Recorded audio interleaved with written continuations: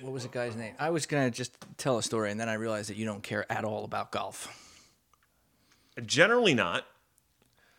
Does it involve unicorns? No, that's not golf. A thesaurus? You're actually getting farther away. Does it involve clubs? Sort of. Okay, I'm almost interested. Proceed. Have you ever heard of Jack Nicklaus? Yes. He's only probably the third most famous golfer of all time. Behind Tiger Woods. Right, and also Woods, Happy comma, Gilmore. Tiger. Oh yeah, him. Fourth most popular. Of course. No, I was just watching a video of him from like when he was in his 20s and 30s. The definition of crazy eyes. Like he stalked the golf course. Like he looked at the putter in his hands like it was a loaded weapon. And he looked at the hole where the ball was supposed to go like a target with malice aforethought. Wow. Terrifying.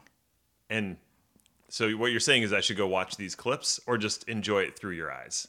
I can't imagine that anybody enjoys it, like, at all.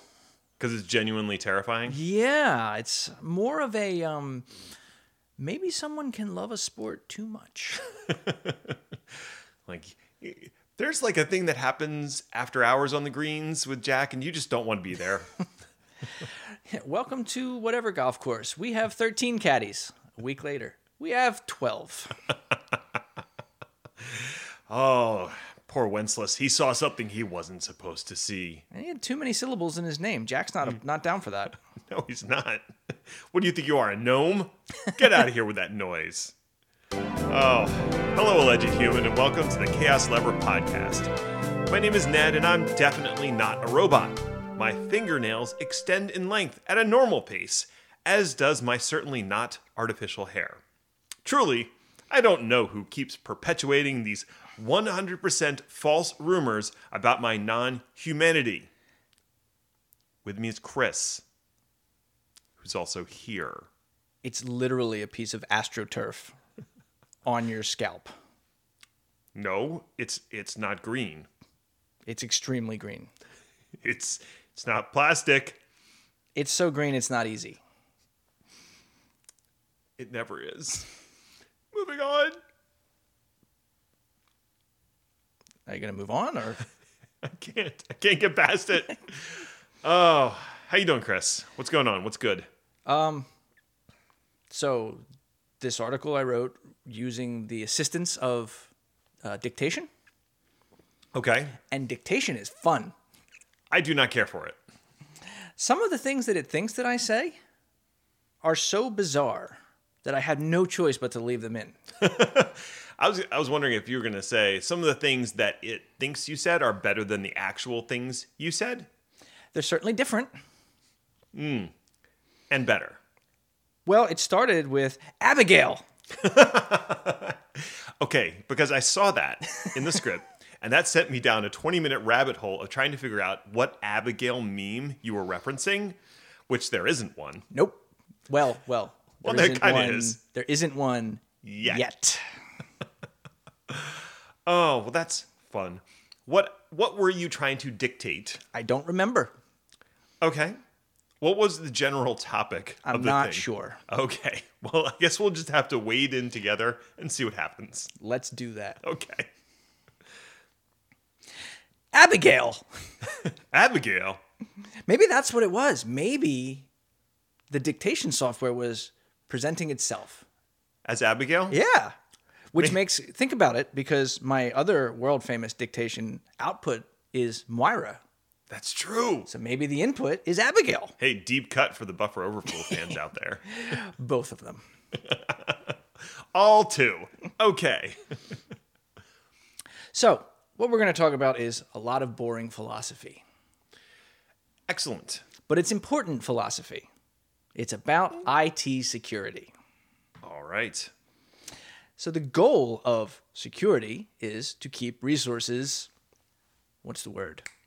Secure. Oh, yes, that. And the trouble with this is it's a little tiny word and a real big topic. Right. One that can get super frustrating the second you get away from the hypothetical and start talking about but what do I do next? Right. Any real-world application of theoretical security is frustrating and difficult, like the rest of the real world. And I mean, this is one of those areas where the idea of scope creep is really crazy, because you start with, I want to lock down this user, and you end with, the entire universe is out to get me. Right. And also, as far as the security person is concerned, the most secure thing is the thing that's not even powered on, locked in a box in someone's basement, and guarded by like half of the U.S. military. And on fire. So that's very secure, Right. But not very usable? Right. Right. So there's a balance. Yes. A tension, one might say. And the trouble with security is it keeps changing. There's a lot of stuff out there that you have to pay attention to. And that can become particularly annoying for a company that doesn't have an IT staff. Ooh, yeah, that's a problem. Or a small staff. It's just, people recognize that being online is important for pretty much every business. But if you're not a computer company, you really don't want to pay attention to this junk. It gets in the way. It's a hassle, right? Right. And excessively more important with this whole digital transformation. So places that were typically not online before and didn't have to worry about this are now very much online and do. Right. The example I always use is the local flower shop down the street. Oh, side point, if you're actually buying flowers, please buy them from the local flower shop down the street. 1-800-Flowers is like the Uber Eats of flower delivery, and I don't mean that in a nice way. Fair enough. So let's just talk about a couple of the objections that people have in their heads about security in terms of modifying business behavior to be more secure. The biggest one is security is too expensive. You've heard this one a lot? Mm-hmm. Oh, there it is. Okay, good. This is especially prevalent, again, if you don't have a lot of time to spend on the stack. You don't want to waste money on something that you don't think about or don't think is important. Unfortunately, as you alluded to, if you have a business, the chances are you have some kind of public-facing IT presence. You have a website.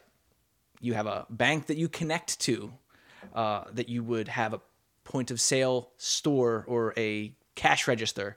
You send online invoices, etc. Whether you know it or not, this is digital ephemera that is connected to you, and you have to make sure it's secure. If they were compromised, this would cost you. It would cost you money. It would cost you reputation. It would cost you downtime. So really, the argument you could make is, can you afford not to invest in security? God, I feel gross. Yeah. The problem with that is the same problem we've always had with disaster recovery. It's you have to pay money now for something you can't really see the impact of. Right. You're paying money for something that you might never need. Right. Or if it's doing its job, it's doing its job invisibly. Right. And you don't really feel the pain of that until something does happen, at which point, from a security perspective, it's too late. Right. Because once you're down, if you're not prepared, and we'll talk about backups at the end, but if you're not prepared for that kind of downtime, you're down for a week. At least, yeah. But really, when it comes to the security, this is the point that I want to drive home all the way through here, is that it's philosophical. If you think about security, you're immediately more secure. You will approach every digital transformation with a security mindset. Mm-hmm. That doesn't cost you any money. It just costs you a different way of thinking. Right. So a lot of security, from my perspective, is philosophical and procedural, operational, rather than writing a check. Right. So that's what we want to focus on, because if we can get that part right, it minimizes a lot of the other stuff, and you don't immediately panic when a salesperson gets all up in your business. Right. So the next two objections to security are often very closely related to one another. Security isn't necessary for my business, or security makes everything too complicated. Okay, so the first one is just categorically untrue. Yeah, that's the luxury versus necessity argument. The second one is not wrong. Security probably will make things more complicated, but sometimes that's not a bad thing. Security versus convenience. Yes. Yeah, and if you don't have a philosophy where security is important to you, to your employees, to your business, it's very easy to go into those cases where we can, as technical professionals, can make an easy argument that they're a fallacy. Mm-hmm. But for a regular business, they're just like, I'm trying to sell flowers, man. Stop making me log in every half an hour, Microsoft. Oh, shoot. I wasn't going to name names, Microsoft. Ouch. It could be anybody, Microsoft. It could. Microsoft. And the trouble with this is, as I alluded to, one of the biggest places these concerns come from is the security market itself. I am not going to name names, Microsoft, but there are definitely organizations that have no problem whatsoever with a strategy of trying to scare you into opening your wallet. You just described almost every security company ever. That's fair. But we're not going to name names. Microsoft. Whenever a salesperson starts throwing around FUD, the old fear, uncertainty, and doubt, regarding security, you should double check. Mm-hmm. Point is, security vendors have a vested interest in making people think the only way to be secure is to spend a ton of money. Mm-hmm. Usually, annoyingly, as a subscription. Well, recurring revenue is the engine that drives SaaS. The little engine that could bankrupt you. But you don't have to solve every security issue with your Amex card. Now, to be fair, there is a place for security that you pay for. Mm-hmm. It's not a $0 game, right. But it is also not an infinite dollar game. So we're going to play a game of let's find the balance. Okay. So, a couple of categorical things to think about when it comes to making security better for your company without spending infinite money. Okay. Number 1, educationing. Whoa. I know. People need to learnify. Yes. And I think actually this can be broken up into 2 different sections. One is business security and the other is individual security. Okay. So business security has to come from the top. If you're the business owner, if you're in the C-suite, if you're in a position of leadership or authority, you have to have that mindset and that philosophy, and that will trickle down to everybody else. Mm-hmm. One of the biggest things, as we're going to get back to a couple of times, is this security versus convenience or the luxury versus necessity. So here's a good one. Quick. Think of the top 3 security problems that any company might have. Go. Malware. Okay. Usernames and passwords. Okay. And I'm going to go with ransomware, which is slightly different. Right. Okay. Now, make a big difference in your head between Fortune 500 companies and the flower shop down the street. What's the difference? The Fortune 500 company has a lot more money, a lot more employees, and a lot more attack vectors. But what does that have to do with the big 3 things that you just said? Very little. Okay. They still probably have the same basic security concerns. Yeah. The difference comes down to scale. Mm-hmm. But it doesn't come down to philosophy. In fact, one of the big things to remember is the SMBs have been more targeted, and we have evidence to back this up over the past decade at least, primarily because there are so many of them, and a lot of them have an idea in their head that, oh, I'm so small, no one's ever going to try to attack me. Mm-hmm. No. And they're also very likely to pay out. Well, everybody is. I think SMBs are more likely to pay out because they don't have a cybersecurity team that could recover after a ransomware attack or would have a solid DR plan to get their data back without having to pay the money. Yeah, I guess that's true. SMBs are just like, well, I guess I go find a Bitcoin machine and buy 26 Coinbit-DeFi wallet lunas? .terra. .eth. But, I mean, that's the biggest educational point, number 1. Nobody is too small or too secure to be a target. Mm-hmm. It's a matter of scale. Right. The reality is the list that you gave us is great, but it could vary from year to year. And in fact, it probably does. But the fixes for all of that stuff is probably going to be pretty consistent. For example, one of the things you said was securing user accounts, usernames and passwords. Mm-hmm. That underpins a lot of access control-based hacks or viruses or malwares or whatever. The underlying thing is still usernames and passwords. Yep. If you make sure that's secure, a lot of these threats are still going to be there. You're still going to get attacked by them, but you're beginning to build your defenses. Mm-hmm. And one of the things you can do as a business, and this is where it comes down to, we are telling everybody that this is important. Implement a security control. Tell your employees, we require MFA to keep your usernames and passwords secure. And you're on a 14-day refresh because we want to make your life miserable. But the point is, it comes from the top down. And everybody might grumble about it, but they'll do it. Because they don't have a choice. And that's interesting too. No exceptions. Including the CEO. Especially the CEO. Yes. One of the biggest problems is, yes, it's annoying to have to punch in an MFA every 14 days, 28 days, every 12 minutes, Microsoft. But it's important to keep secure and keep it consistent across your entire organization.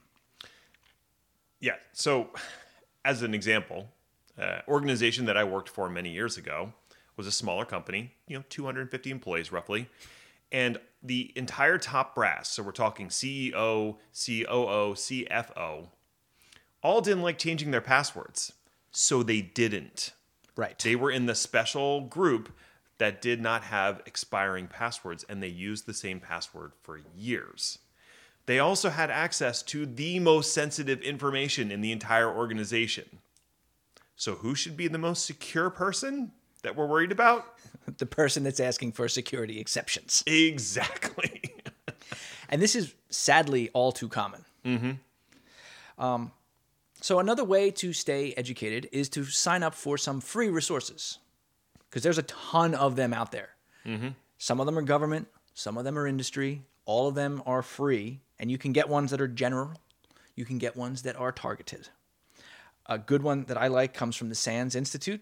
They send you an email once a week, and it just states, here's some crap that's happening.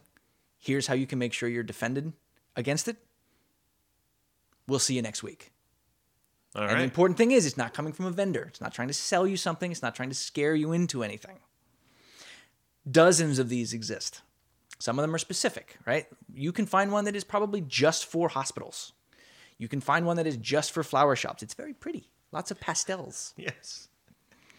But the goal of this type of education is to build that philosophy, build that mindset with repetition. Hey, MFA is important because. Hey, MFA is important because. And eventually you'll just have that in your head. And then when you do talk to a vendor, hey, what's your MFA? Because that's important.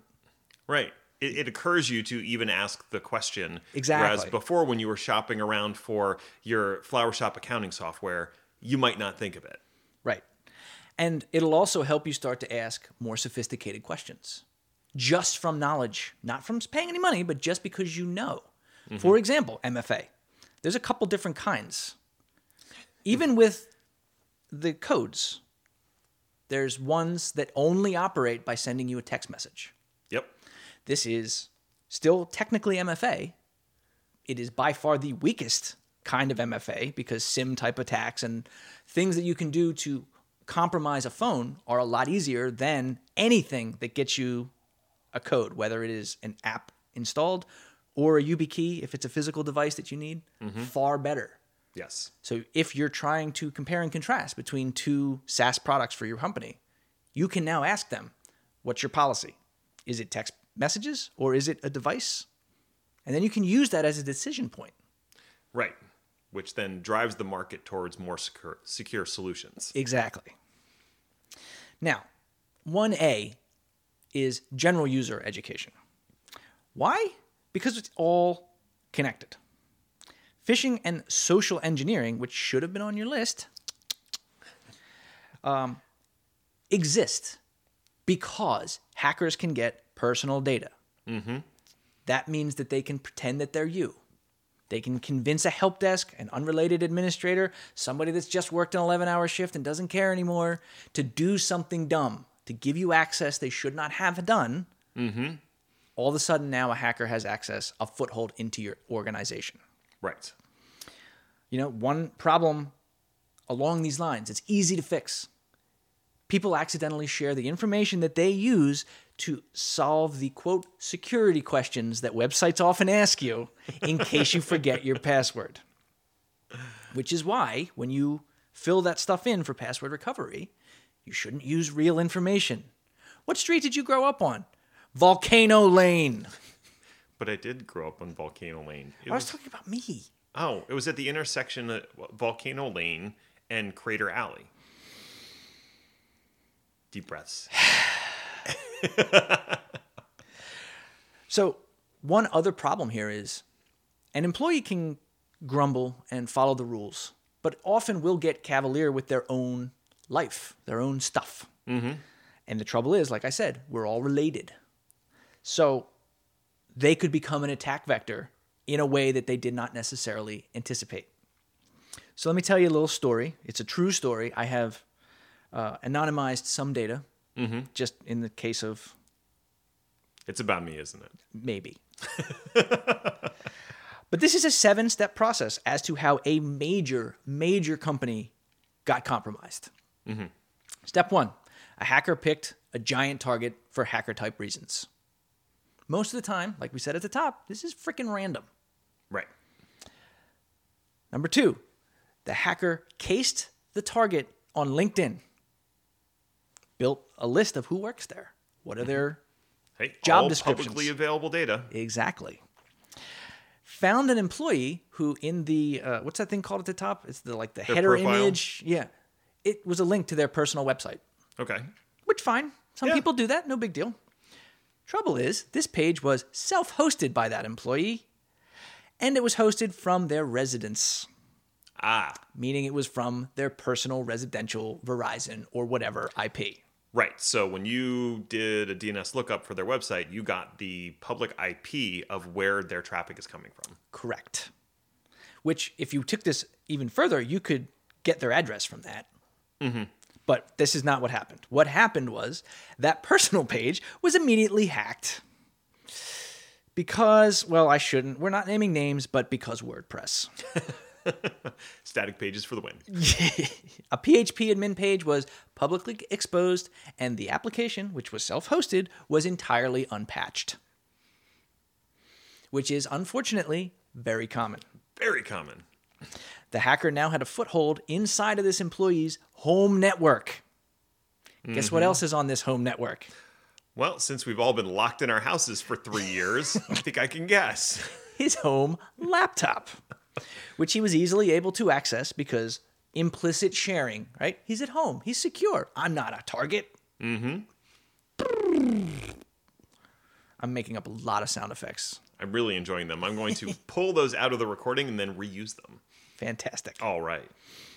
So the hacker got to the laptop, which had SSH keys, which of course were not encrypted. Why would they be? He was able to get to root access on the laptop as well, which was also not password protected.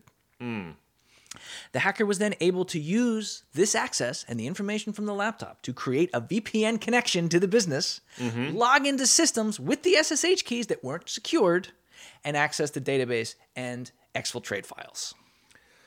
Okay. So to back up, this all started because an employee had posted their personal website on LinkedIn, and they were self-hosting that website at their residence, which provided an attack vector for the hacker. Correct. So nothing to do with company policies necessarily. Right. As a matter of fact, it did not matter how much security there was at the company. Because the company's perspective, there was nothing wrong. Right. This was just a regular employee logging in. So the intrusion detection system is like, no, that's fine. That's just Derek messing around on a database, downloading 12 petabytes like he always does. It's what Derek does. You know, he eats lobsters and he accesses databases. This is not FUD. This is the kind of thing that happens. Mm-hmm. And the best part about it is, with education, there's all of these steps could have been remediated for $0. Right. The employee did not have to pay anything. He just had to be a little more careful. Mm-hmm. Right, to the point that you made at the top of this little escapade. Hosting a static website on almost every major cloud provider is free. Yeah. 100% free. Meaning, even if he did that, and that was compromised, it stops there. Right. Yeah. And I mean, there are controls that could have been put in place on his work laptop that would have helped with this. But yeah, user education is definitely paramount in this. Just having a level of security awareness. Right. And in this case, another security awareness thing would have been password protect your SSH keys, even on your home laptop. Right. Yes, it's annoying to have to unlock the key when you log in, but it stops something like this from happening. Right. So the next major philosophy to pay attention to is security by default, utilizing the tools that exist on the products you already have. Because this is one big thing about philosophy is use it if you got it. Right. A lot of security is built into stuff already. Mm-hmm.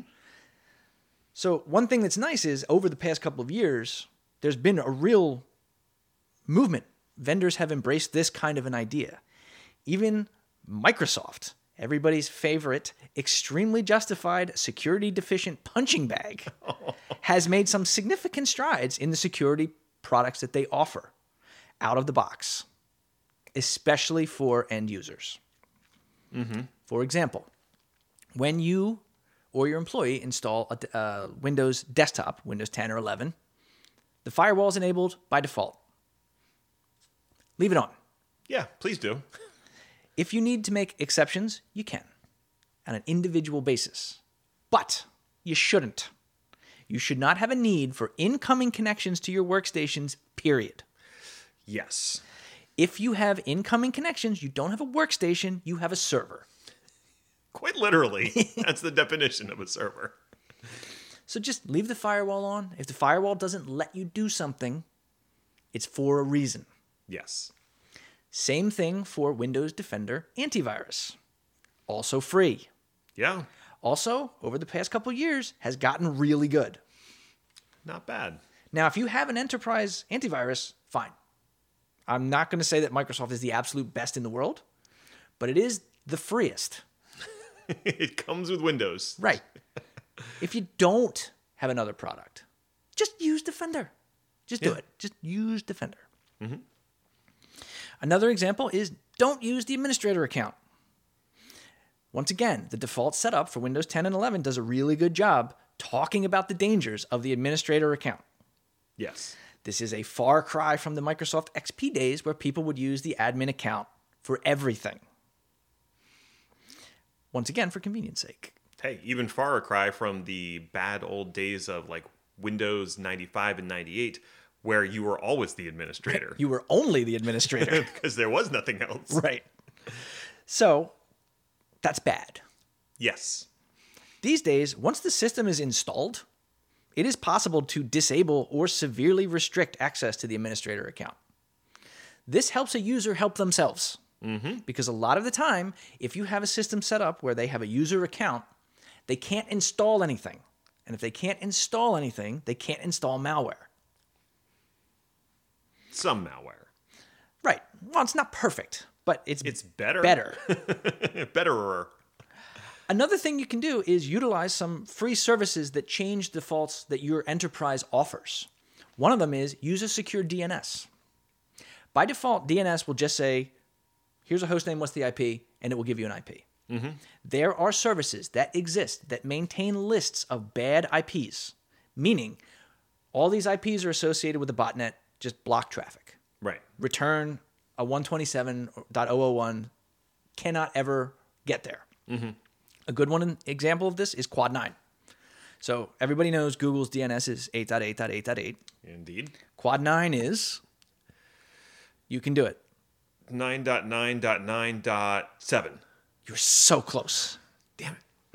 9.9.9.9.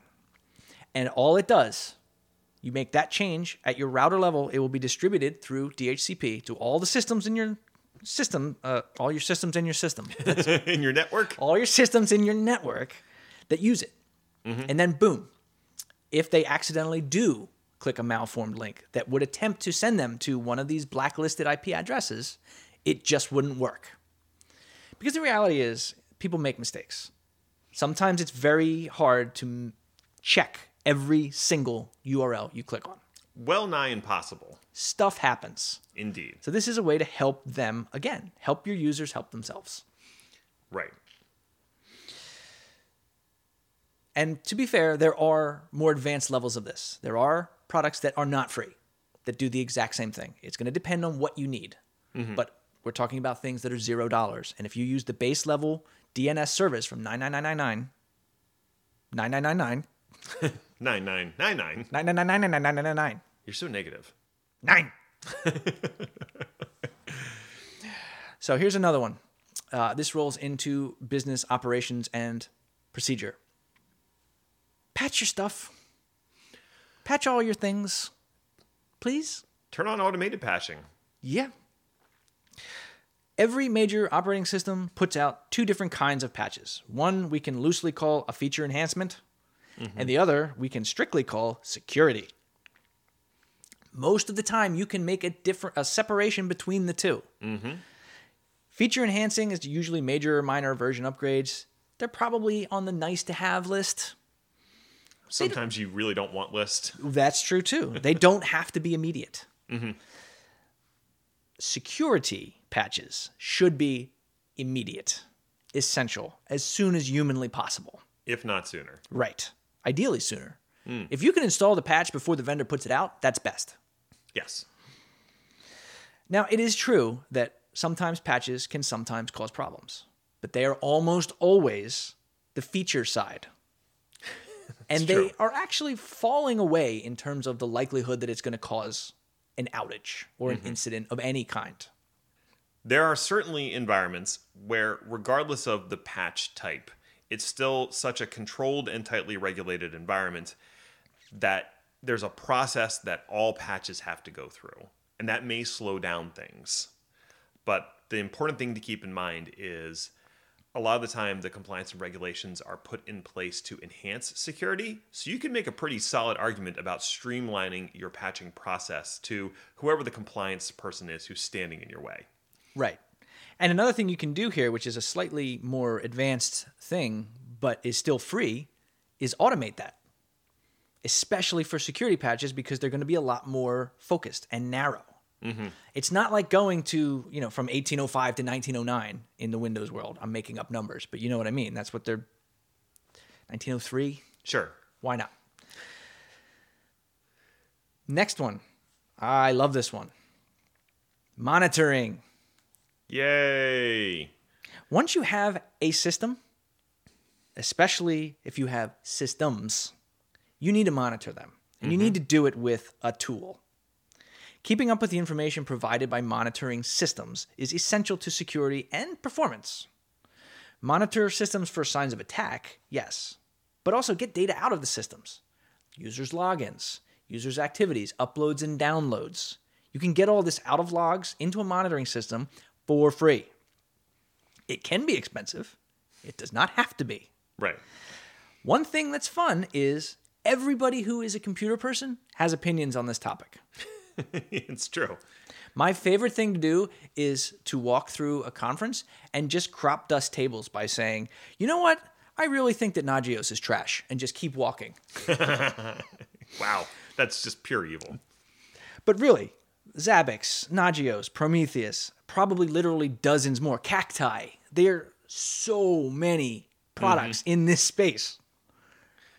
So many. Yeah. And they're free. I'm free like a puppy. Yeah, that's true. I mean, if you're going to do it right, it does require a lot of tuning and upkeep. And storage. And in storage. But one side benefit to getting into a monitoring habit like this is that you're also going to be accidentally falling into inventory management.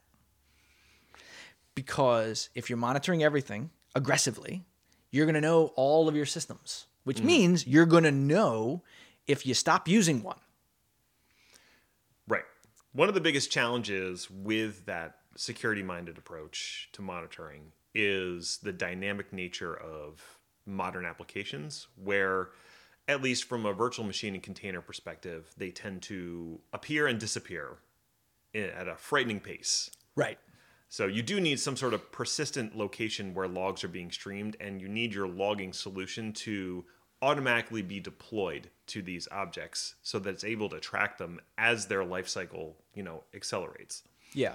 And that's a good point too. I didn't throw anything in there about that because it would have gone down a rabbit hole, but automation is a huge deal in security.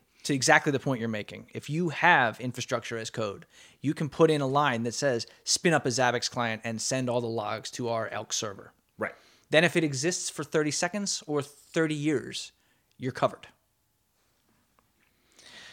Now, monitoring is great, but you also do want to test the environment occasionally. Yeah. Now, you can pay a company to do this, and I recommend it, especially if you're very new to this, at least once or twice so you understand what they're looking for and why. But once again, there are products in this space to test security for free. Yep. A really good one, and one that's important if you're studying for security exams, not naming names, is Nikto. Nikto is a command line application supported by the community. Source code is available. It's on GitHub. Dead simple. Download it, point it at an IP address, and hit go. And it will scan a website and dump out what it finds. And it's almost always based off of CSVs, publicly available and well understood hacks or bugs or vulnerabilities. And it'll just say, this looks interesting. This is connected to problem X, Y, and Z. This is a cross-site scripting issue. Very simple command line input, text-based output. And there are ones that are faster, but it's free. Hey, all right. Point it at your employee's personally hosted website. See what happens. It's fun. Another one that is free and is actually a little bit more robust is called Nessus. Now, Nessus has been around for a little while, but it's owned by a company called Tenable. They still have a free tier. Now, this is definitely a freemium thing, and it does a lot more than just websites. Yes. But you can scan 16 IP addresses inside of your organization indefinitely for free. Not bad. And the final thing that I wanted to talk about is backups. Do we need to? Well, we're running out of time, so I'm going to go quickly. Okay. But backups are important. Backups are a part of security. Why are they a part of security? Because they are the last resort. Indeed. To the point that we made at the top. If you don't have backups and you start from scratch, you're looking at probably a week, and that's probably optimistic. Yeah. Some of that data is just gone, and it's gone forever. So the conventional wisdom is a backup is just, we're checking and protecting our data from an accidental loss. But my definition is backups are the last gasp of protection to keep your organization operational in the event of a catastrophic failure, which is better. A little bit. Now, backups in the same sense. There is going to be a cost. Backup software is not free. The space is not free. But if you're being responsible, you're going to do backups anyway. So do backups right. Yeah. Do them regularly. Do them on every system. And test them. Test them. One common backup rule to follow is known as 3-2-1. In short, this means you keep 3 separate copies of your data. 1 is the production, and 2 are independent backup copies that are stored on 2 different types of media, one of which is offsite. So that's important, meaning that the backups are separate from one another. Not on the same storage array? And geographically separate. So if you do have an incident where you have like a ransomware that locks your backups on site, you've got your offsite backups to recover from. Right. Because once again, you want to be able to recover, period. And this is an important way of making sure that you're able to do that in the event of the worst case scenario. So that's pretty much it. I mean, we could keep going, but we really could. Had to stop somewhere. I suppose. There's a lot of moving parts, and the things that get discussed and become a big deal change from time to time. Even in the course of this recording, I know we've been bouncing around concepts like a toddler on a sugar high. But I think the main points are, and jump in if you think I missed one. Okay. Security has to be a philosophy that the business and employees embrace. Nothing should be running in your business that you don't absolutely need. And everything should be monitored and patched. Anything that should be running, users should be accessing at the lowest level of permissions. The way that they access that should be secure, meaning that hard drives are encrypted and users require MFA. And take care with your backups. Do them right, and test them. That kind of covers it pretty well. That's an excellent summary. I'm amazing. Wait, I said that out loud, didn't I? Yeah, you did. Aw, that's so cute. Lightning round? Round lightning. Good talent is hard to find and keep. Microsoft has committed to almost doubling its compensation budget to help out its junior and mid-level employees. This is in part due to the rampant inflation the world is currently experiencing, which, like Microsoft, could probably help out in other ways, but also because employees have been shown a better way. The Great Resignation, or the Great Reorganization, whatever you want to call it, along with the pandemic, has shown people that they can work from anywhere and still be just as, if not more, effective than they were when they were working in an office and constantly interrupted by Derek about the damn lobsters. Partner that with a booming tech sector, desperate for qualified talent, and tech workers can start calling the shots. Which means that Microsoft now has to have a way of retaining that talent that they already have and attracting new talent in an increasingly competitive market. So, yay for the employees that are getting more money. And tech companies, hey, follow Microsoft lead and pay people what they're worth. The deal that Elon struck to buy Twitter is just continuously, staggeringly, astonishingly bad. The mind boggles. In the latest episode of Stoned, Financially Illiterate Dude Bro pops off at the mouth, signs terrible contracts, and forced to follow through on his insane braggadocio to the detriment of literally everyone, it looks like the Musk purchase of Twitter will happen. And it's going to be terrible. Entertaining. For everyone. Not least for Twitter themselves. Why, you ask? Because of that so bad for everyone that it should be illegal modern venture capital tool, the leveraged buyout. Short story. Twitter hasn't really made a profit, basically ever. And they do carry X amount of debt. Their current interest expense is around $51 million yearly, so not terrible, especially for a multi-billion-dollar company. But because the deal that Musk struck to buy Twitter involves profound stupidity and not, actual cash, after the purchase, Twitter's interest expense will balloon to at least $750 million. Because God forbid Musk himself be on the hook for the purchase he insisted upon, right? Right. The other option is that Musk walks away and pays the $1 billion penalty that he also agreed to. But he won't do that. He'd rather let Twitter burn to the ground because of the debt he brought upon them. Oh, and regardless of what he actually says, ironically enough, on Twitter, he can't get out of the deal because there's bots. Why? Because he opted out of due diligence. This is like buying a house and forgoing a home inspection. It doesn't matter if the Twitter servers are powered by an overburdened hamster wheel. Windows 11, good enough, I guess. Look who finally dragged themselves across the generally available line.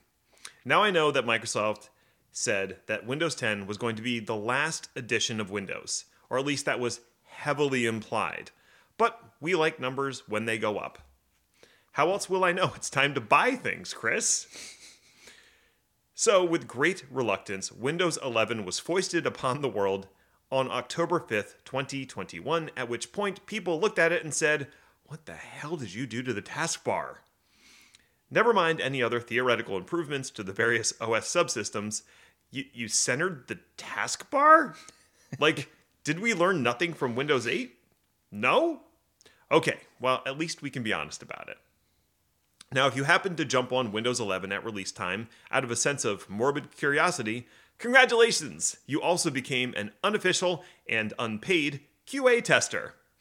I opted for the upgrade on my Surface Laptop 4, and results were mixed for the first few months. However, with the help of me, and thousands of other unpaid interns, Microsoft has ironed out enough bugs to pronounce on May 17th, 2022 that Windows 11 is designated for broad deployment. That's a direct quote. Which is corporate passive-aggressive speak for upgrade from Windows 10 now and give us more money. The specific build they are referencing is 22.000.675, which came out on May 10th and is part of the 21H2 original release. 22H2 will be coming later this year, as you can tell by the name, allegedly dropping support for local accounts and forcing you to use a Microsoft or corporate account, which I guess we'll deal with when it comes out. Boom.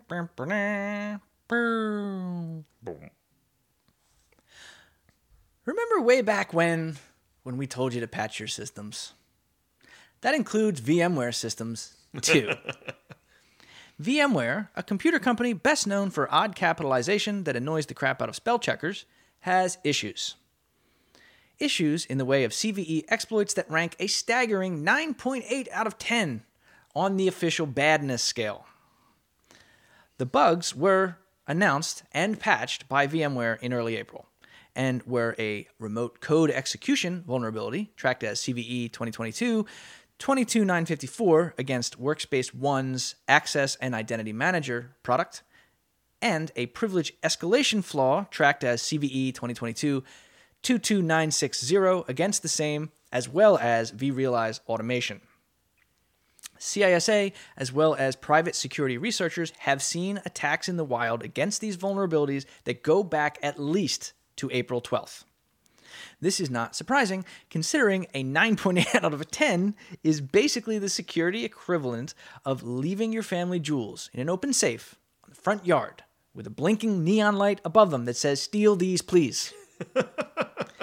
Needless to say, patching these is an absolute priority, with U.S. federal civilian agencies and contractors being objectively forced to, quote, patch or remove. Needless to say, this is a level of urgency that doesn't often get resorted to. Wow. It's just impressive. Look out, PCIe. Here comes CXL. It's a standard in everything. Is it weird that the 3.0 CXL Compute Express Link spec is about to be released and there are no systems that run it yet? Like, no standard survives in the wild unscathed for very long. The realities of the physical world and politics of large organizations will have their due. But I digress. Looking at the current landscape of system board architecture, the way that GPUs are connected to CPUs is generally through the PCI Express bus. While that has gotten increasingly faster over years, and PCI 6.0 is on the horizon before PCI 5 has been widely adopted, for those not closely tracking stats, PCI 5 supports about 63 gigabits per second in each direction across 16 lanes, and NVIDIA just announced a PCI 5 GPU card in March of this year, although you can't actually buy it yet. The real problem is the protocols that PCI Express uses. Now, how does CXL 3.0 stack up against PCI Express 5.0? Well, CXL is actually using the same physical interfaces as PCI Express. The big difference is the protocols riding on that copper. It includes cache-coherent protocols for system and device memory. Using the protocols, CPUs can directly access memory on peripheral slots instead of just the DRAM modules. That's kind of nice. And those same peripherals, like say a GPU, can directly access system memory and CPU cache. Version 2.0 of CXL added switching to the mix, so you can connect multiple processors and peripherals, treating them like a pool of resources to be divided up across applications. The 3.0 spec extends the fabric outside of a single server to support clusters, all using the same CXL switching.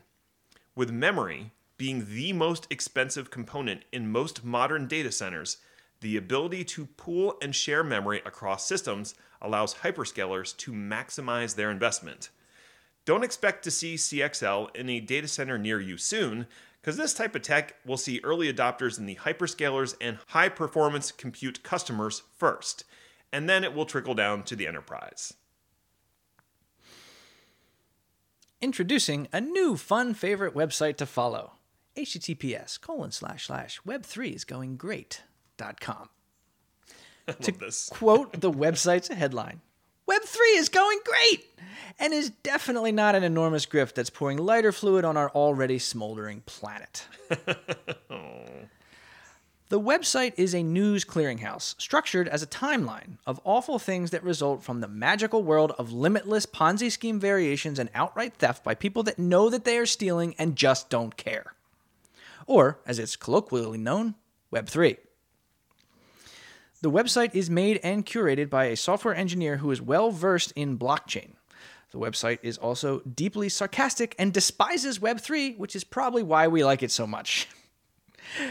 There's also a feature to the site called the Grift Counter, which is a running total of dollars lost to grifts and scams. As the website is a timeline, the counter increments as you go, giving you a play-by-play in dollars and cents. You know, real money? Yeah. As you scroll. Spoiler alert, the website goes all the way back to February 3rd, 2021, and the grift counter currently sits at $9.684 billion. Woo! And of course, a reminder that losses are always underreported due to forgotten losses, or ones that were too small to make the news, or victims that felt so much embarrassment that they did not publicly account for it. Mm-hmm. So, the grift counter is probably still underselling the situation, but still, $10 billion bilked out of the public in 16 mere months? Yowza. Man, the government is going to start getting really jealous of this. Hey, thanks for listening or something. I guess you found it worthwhile enough if you made it all the way to the end, so congratulations to you, friend. You accomplished something today. Now, go find the closest movie theater, purchase a ticket for the new Doctor Strange movie, and instead watch Sonic 2. I guarantee it's going to be better. And you've earned it. You're worth it. You can find me or Chris on Twitter at Ned1313 and at Hainer80 respectively, or follow the show at chaos_lever if that's the kind of thing you're into. Show notes are available at chaoslever.com if you like reading things. I don't. My school district has informed me that reading things is bad and may introduce scary new ideas that my fragile mind simply cannot handle. We'll be back next week to see what fresh hell is upon us. Ta-ta for now.